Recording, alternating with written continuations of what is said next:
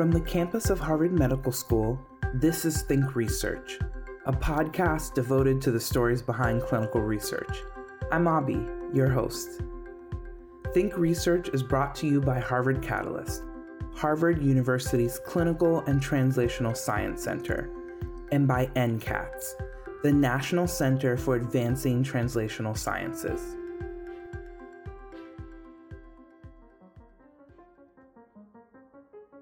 What happens when the individuals most negatively impacted by a disease are not being screened? Racial disparities in prostate cancer screenings are persistent, as Black men are both underscreened for prostate cancer while having an increased incidence of prostate cancer and mortality in comparison to white men. In a recent episode, the NFL and Community Engaged Research, we spoke with Dr. Alicia Whittington, Assistant Director of Engagement and Health Equity Research at the Football Players Health Study and a board member at the Augustus A. White III Institute for Healthcare Equity. Today, we are joined once again by Dr. Whittington and a second Augustus A. White III board member, Dr. Jacques Carter, a physician at Beth Israel Deaconess Medical Center and previous medical director of the Prostate Cancer Screening and Education Program at Dana-Farber Cancer Institute. Welcome to the show, Drs. Carter and Whittington. We're really excited to have you here and have this discussion. First, Dr. Carter, you are currently an attending physician at Beth Israel Deaconess Medical Center and an assistant professor of medicine at Harvard Medical School while doing work in health equity. Could you walk us through your career path? Sure, I'd love to. I grew up in Washington, D.C., and always thought I was going to do something in medicine or public health when I was a young person in grade school, and had a great interest in sciences. And I went to Howard University in Washington, where I was actually a psychology major because psychology majors were in vogue at that time. And when I got out, instead of applying to medical school, because I didn't think I was ready, I got a job working in public health in Washington. And I worked for the Department of Public Health as a sanitarian, which is a fancy name for a health inspector. I did mostly environmental health work, air, water, food, sanitation. And because I had a degree and most of the other folks in that division did not, I was able to advance fairly quickly. In DC, everybody is important. When anything comes from the Congress, it's important you have to act on it. And at the time, the city was controlled by the Congress, still is, but then even more so because they had no home rule. There was no mayor in DC. You had a board of commissioners. So when a congressman or senator complained about anything in the city, wheels started to turn and things got done. And I wrote many, many reports that never had my name on them that went to some senator, on the Hill. As I started to do the work, I thought maybe I'm not going to be a doctor. Maybe I'll be a public health specialist. That's what I really thought I was going to do. I was impressed with some of the people I worked with in the administration in DC. And I thought maybe I'd get some graduate work in public health. And it had just so happens that I went to a meeting in Minneapolis having to do with waste control, since I was chief of that division. I had a chance to meet with a person who ran the department for the MPH program at University of Minnesota. He reviewed my record from discussion and thought that I did not have enough sciences. And sort of said, if you wanted to get into this program, you got to go get more sciences. Okay. So I went back home, of course, and I looked around for where I wanted to get these sciences and ended up getting courses at George Washington University. They had a program in environmental health. Initially, I just took a couple of courses, one in malariology and another in tropical medicine. And then I just took the whole core program and got a second degree actually in environmental health. And because of where that course was taught, it sort of changed the trajectory on what I was going to do in my life, because if that had been taught in an engineering program, then maybe I would have stayed in environmental health. But because it was taught in the medical school from a paramedical standpoint, not so much from engineering, now I want to go to medical school. And although I had applied to lots of schools of public health, including the one here on Huntington Avenue, one in New Haven, and of course, Minnesota. And I didn't get into New Haven, but I got into Harvard and Hopkins and Minnesota. And I actually put those things on hold because I'm going to medical school now. And I actually wrote all the directors of the schools saying I would look at that again when I finished my 4 years. Wow. And of course, I finished my 4 years, and I'm thinking all the time now I'm going to be this outbreak kind of a doctor, stomping out, crazy outbreaks of Ebola and some weird things, some parts of Africa or Asia. And when I finished my 4 years of medicine, I again put off the School of Public Health because I wanted to do a residency. Mm. So by the time it came time for me to actually matriculate at the School of Public Health, my application was so old, I had to go back and redo it, But I knew I was going to go to Harvard. Uh, Coming to Boston, the train took me out of the Baltimore, D.C. area because, I could have gone to Hopkins for my residency. And I think if I had done that, I never would have left my home area. I would have been somewhere in that sphere. Mm. So it brought me here and got me sort of involved in public health activities. I started doing work in health equity. I went to a tea put on by the Dean of Students at the Harvard School of Public Health. And she was going around saying, "What are you doing in public health?" So she got to me and she said, "So what are you doing now?" I said, "Well, I'm working at Beth Israel Deaconess." She said, "No, what are you doing in public health?" And I scratched my head and I thought that I wasn't doing some of the stuff that I planned to do in public health. I was a clinician. I was taking care of patients and teaching medical residents and medical students, but I wasn't really doing some of the things that I thought I should have been doing in public health. So I said, "Well, let me get going." And so I applied for a position on the Board of Health in Brookline. I live in Brookline, and I took care of a lot of Brookline employees in my office down in Brookline Village. So some folks spoke up for me, and I actually got one of these 5 spots on the Board of Health. And they're plum spots because everybody, the town is loaded with medical people, Mhm. nurses, doctors, public health, social. Everybody wants to do this. So I get on this board, and I'm the newbie, but I'm the only MD Mm. on the board at the time. And the person who was in charge was leaving, and they were hiring a new director. And it just so happens that Brookline wants to stop smoking in public accommodation. No smoking in town. First town to do it in the state. They were going to bring it in over time. It's going to be gradually in over 5 years, to cut down on the pinch and the pain. So I got asked by the then chair who said she was going to be out of town. I had no idea what I was walking into.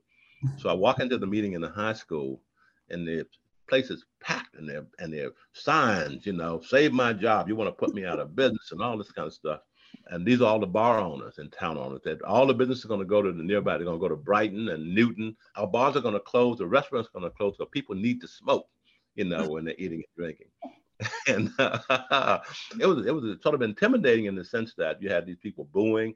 A lady got up and she said, "Well, my daughter, who she's 8 and she has asthma and she can't be around smoke." Boo! I mean, it was like a kid. I mean, this is a hostile environment. But in any event, I got up and I made my point, stated my case. There was one bartender who said that he was going to be put out of a job. So when I got up, I said, I care about the folks in the town. I care about you too, as a bartender. And I think that I want to protect your lungs from side stream smoke and on and on and on. And so the role of health department to do that kind of protection. And when I left and they made the vote, they actually made everything come in 3 months.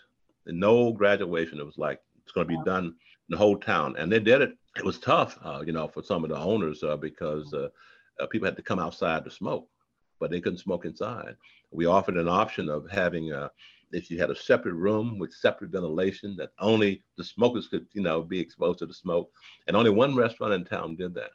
And they never used it. It was going to be a cigar bar, they called it, but it was a bar, but they never used it for smoking because they were concerned about building it and then have the rules change, a year later. Now you spend all this money, the That's separate system, and then all of a sudden the government changes the rules. So only one place did the building and never used it. So that mm. was sort of my first real foray into public health as a manager, an administrator, somebody who's leading the organization. And so the year later, when the lady left, who I substituted for that time, she actually nominated me to be the new chair. Oh wow. And in my third year on the board, I became chair, and I had 4 more 3-year terms as chair. So I did 13 years as chair of Board of Health in Brookline. And every year you vote for the chair. And somebody would always say, "Well, we vote for Carter again," And I finally told the commissioner, I said, "Look, I'm not going to do it next time because I'm sure there's somebody on here who wants to do it, but they didn't want to say so." Because once you get nominated, I mean, it's a small little group, so all of us are together. So, if you say something about me, I'm going to know it, So I finally stepped off after that time. I'd been there long enough. I'd done more work in public health in the town of Brooklyn. I'm dealing with all kinds of issues in small town with a lot of people who like to fuss about stuff and complain, and so many things came to the Board of Health, and unlike a bigger city where your complaints don't nobody pays attention sometimes. In small town, somebody's going to pay attention because that person's at the door of the health commissioner knocking on the door or calling, with his personal telephone number saying, you got to do something about this. But that was sort of how things went. And I actually enjoyed that. I was always at meetings, and we had a public health leadership award, which we give out to some prominent person in town every year. And of course, I pushed it off on myself as being the person who shouldn't get it because I'm the chair of the board.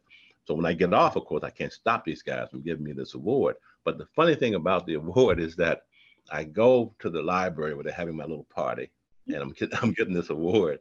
And then one of the members of the Board of Selectmen, who had been around for years, she walks up, she said, I didn't know you didn't work for the town because I was at all the meetings every night, every day. I was in all these meetings there. I don't know how I kept a job, but she said, I thought you worked for us. I didn't know that you were a volunteer. Yeah.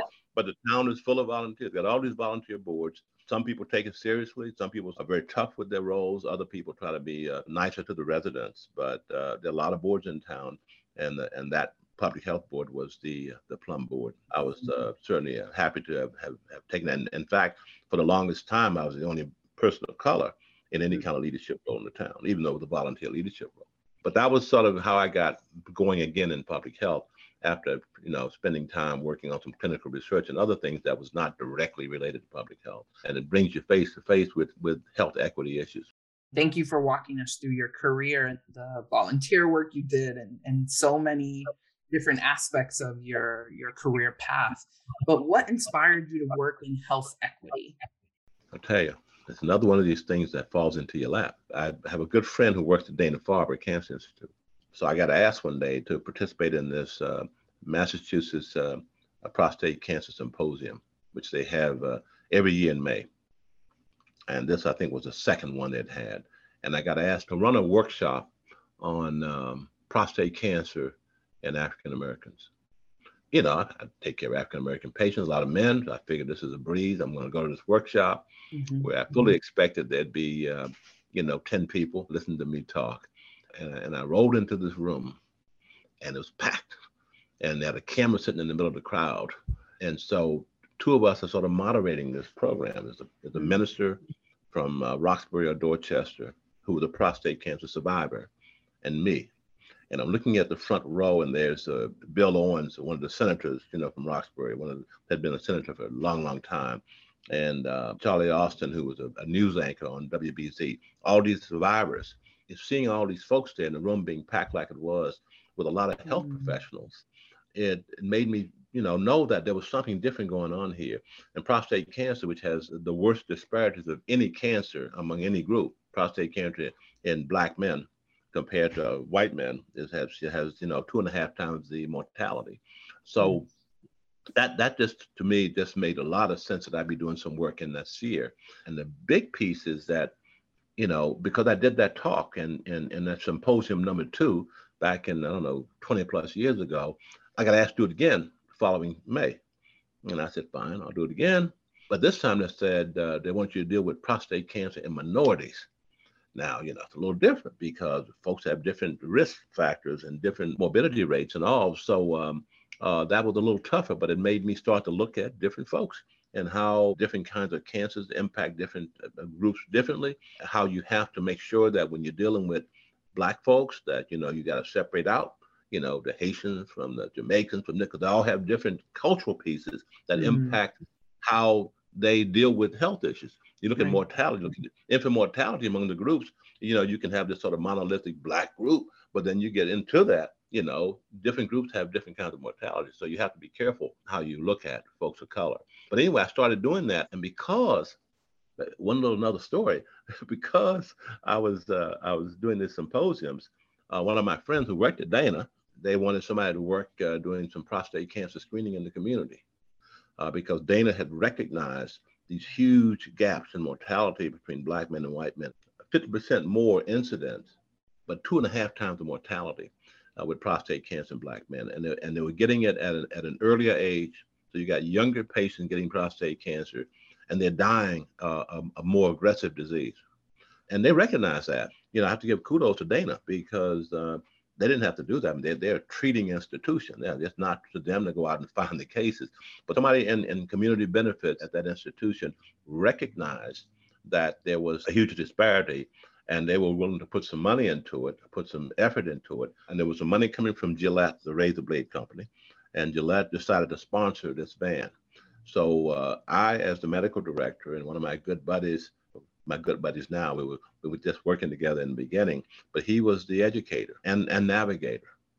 And we had a whole team, somebody driving this big 40-foot RV called the Blum family van. And we had me working in the back. We had people drawing blood. So we actually went out and we worked with community organizations. So, a church would call and say, we want to have a prostate program. And we set out the time, we pulled the van up in front of the church, and everything was self-contained.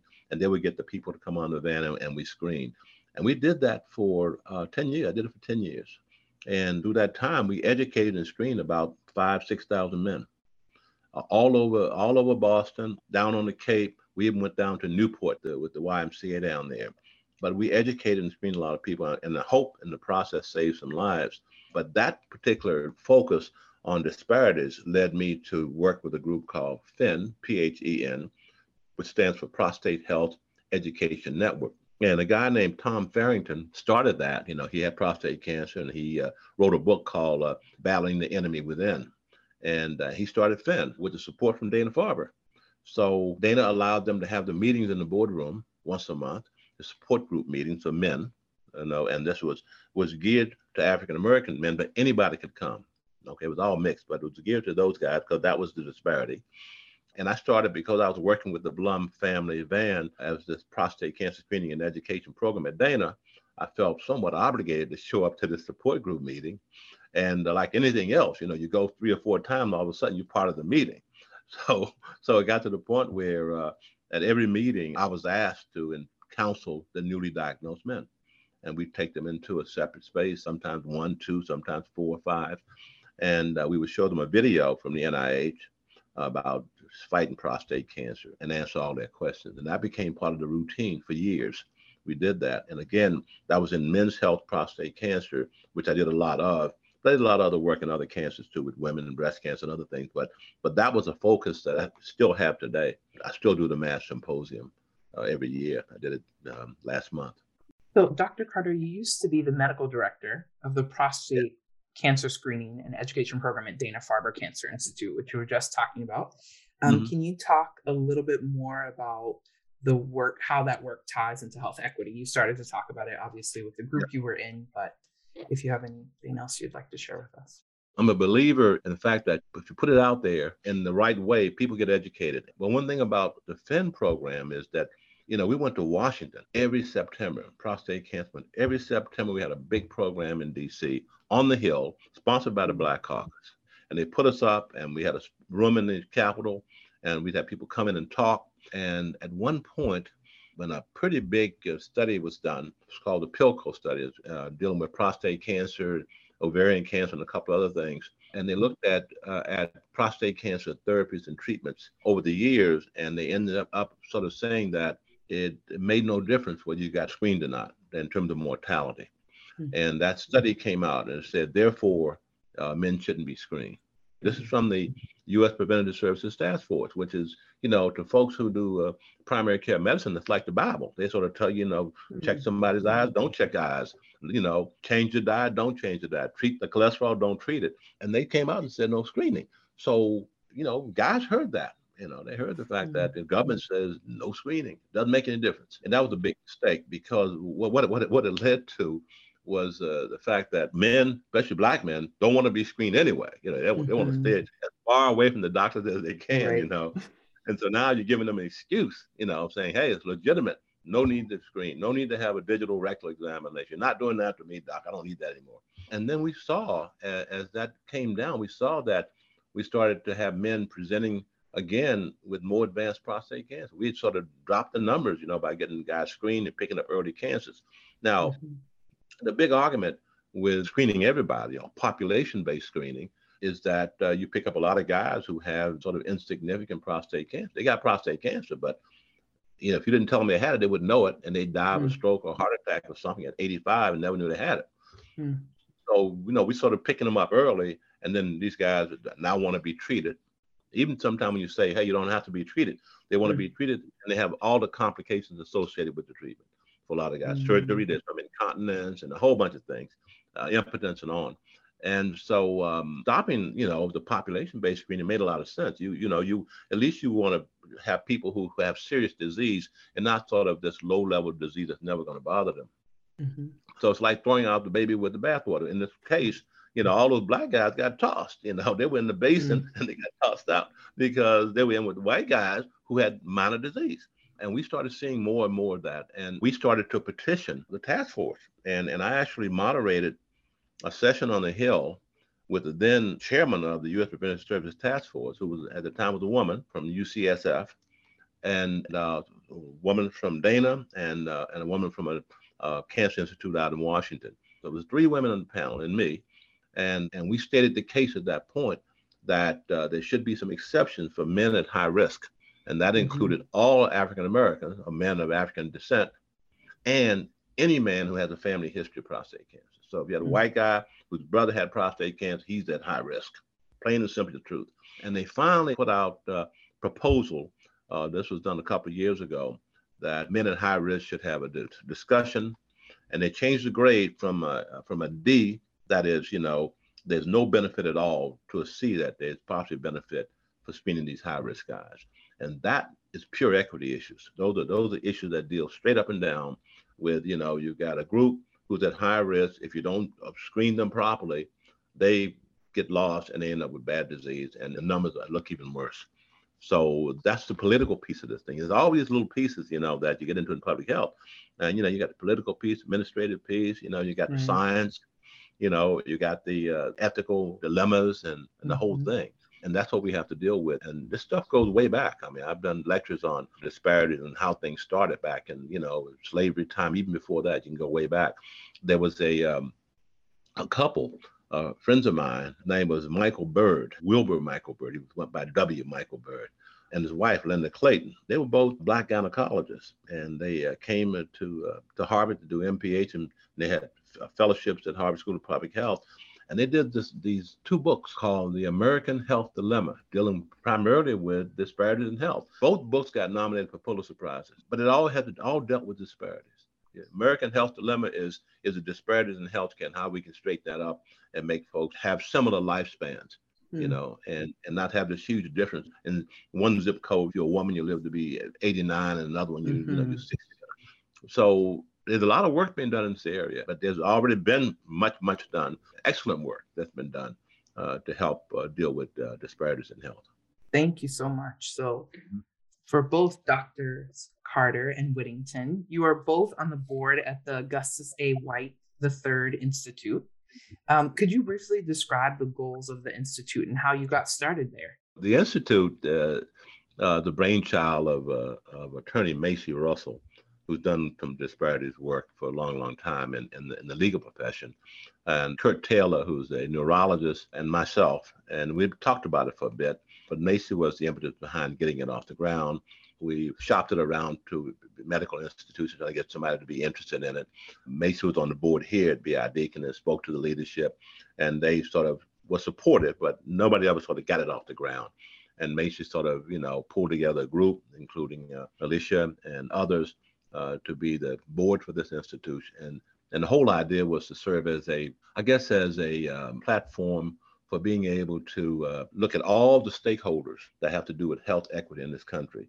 That is the Red Cross and the March of Dimes and all those folks, but also institutions, all Mhm, stakeholders in this, and the public. Bring them all together and try to find a way to level the playing field, if you will, to deal with equity and not equality, and how to mm, make that the real deal. And it was named after Gus White because Gus had done some work in that area over the years, had done some writing in that area. And Alicia can talk about Dr. White. mhm, That's her mentor. But I mm, think that because Gus had done that, we thought it was a good idea to name the institute after him, and talk about some of the things that he talked about in his books over the years. And we're still trying to bring that all together, trying to bring together the various stakeholders. If you are X organization and you're dealing with maternal and child mortality issues and disparities in that area, we want that information on our website so we can send it out to people who we deal with. And that actually helps the other organizations. And we want them to be stakeholders in what we do because we are not competitors. We're trying to help improve disparities in this country. And if we have to sort of swallow a little pride and have somebody bigger than us, doing something, let them do it, because that's going to help the people that we're focused on here. Can I go back just one moment? You mentioned equality and equity and really reaching equity. Can I ask you or Dr. Whittington to speak to that a little bit for those who may not know the difference? Dr. Whittington? Sure. So thanks so much for having us on today and for having me back. So the difference between equity and equality. Equity is fairness under all circumstances, and equality is equal.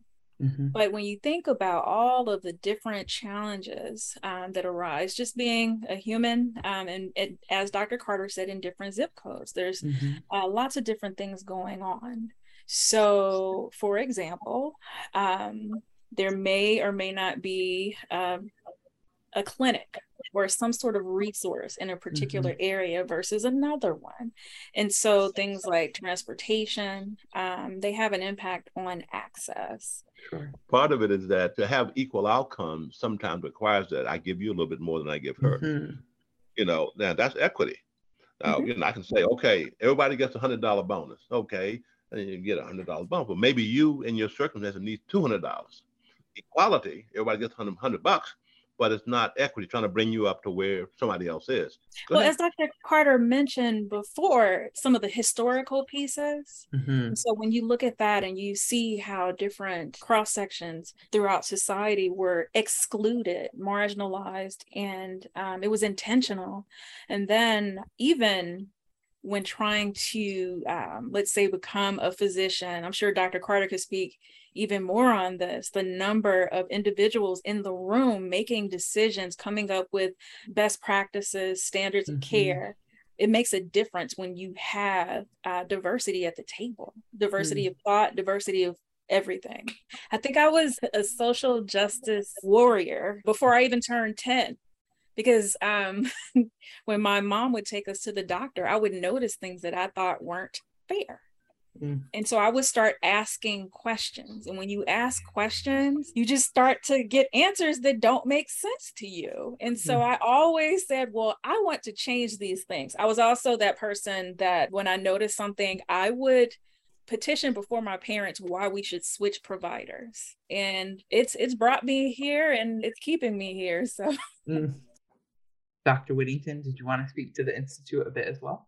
Dr. Carter, when you mentioned being the newbie on the Board of Health, I felt like the newbie when Dr. White asked me to serve on this board. And so just being around them every single meeting, and it takes a lot of work to put something like this together, but every single meeting was so amazing to me because I learned something. And even though the individuals he mentioned were all Black, but we have diverse perspectives on things. I won't say that I'm in a different generation than Dr. Carter, but I might be. And so there's just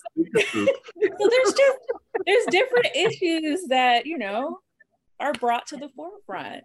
And I appreciate his perspective all the time. In fact, he is one of my mentors as well. Now, he doesn't know it, but I also ask him lots of questions. So thanks, Doc. Anytime. So the Institute conducted a webinar titled The Healing Power of Music last year, led by Dr. Lisa Wong, a pediatrician and musician, who is a strong advocate for using music in medicine. Can you talk about how music can be used for healing? If I could just first start by sharing how this webinar came to be. So our wonderful group of board members met several times and we were coming up with programming. How do we bring people together from all professions and just, different interests and talk about health? and things that are important. So a few years ago, when Harvard Medical School used to have the talks at 12, Dr. Wong gave this brilliant presentation on how music affects the brain. The lecture was just absolutely incredible. And I really identified with it because I'm also a violinist. She talked about, growing up and studying music. I'm like, oh my gosh, I had some of the same experiences. But then seeing her as a pediatrician who's still a musician, it's just amazing. And so it just came up in conversation. And we said, what about the connection between music and healing? And then it went from there. And then we started adding other experts. We had Dr. Gebhardt. Eric, yeah. Dr. Kirk Taylor was the moderator, and then a couple of other individuals. Such a fruitful discussion. And part one, we had so many registrants. It had to have been close to 250 or so. And the conversation was so incredible, and everyone just seemed like they wanted more. And then we scheduled a part two that was also incredible. And to hear the different perspectives was just wonderful.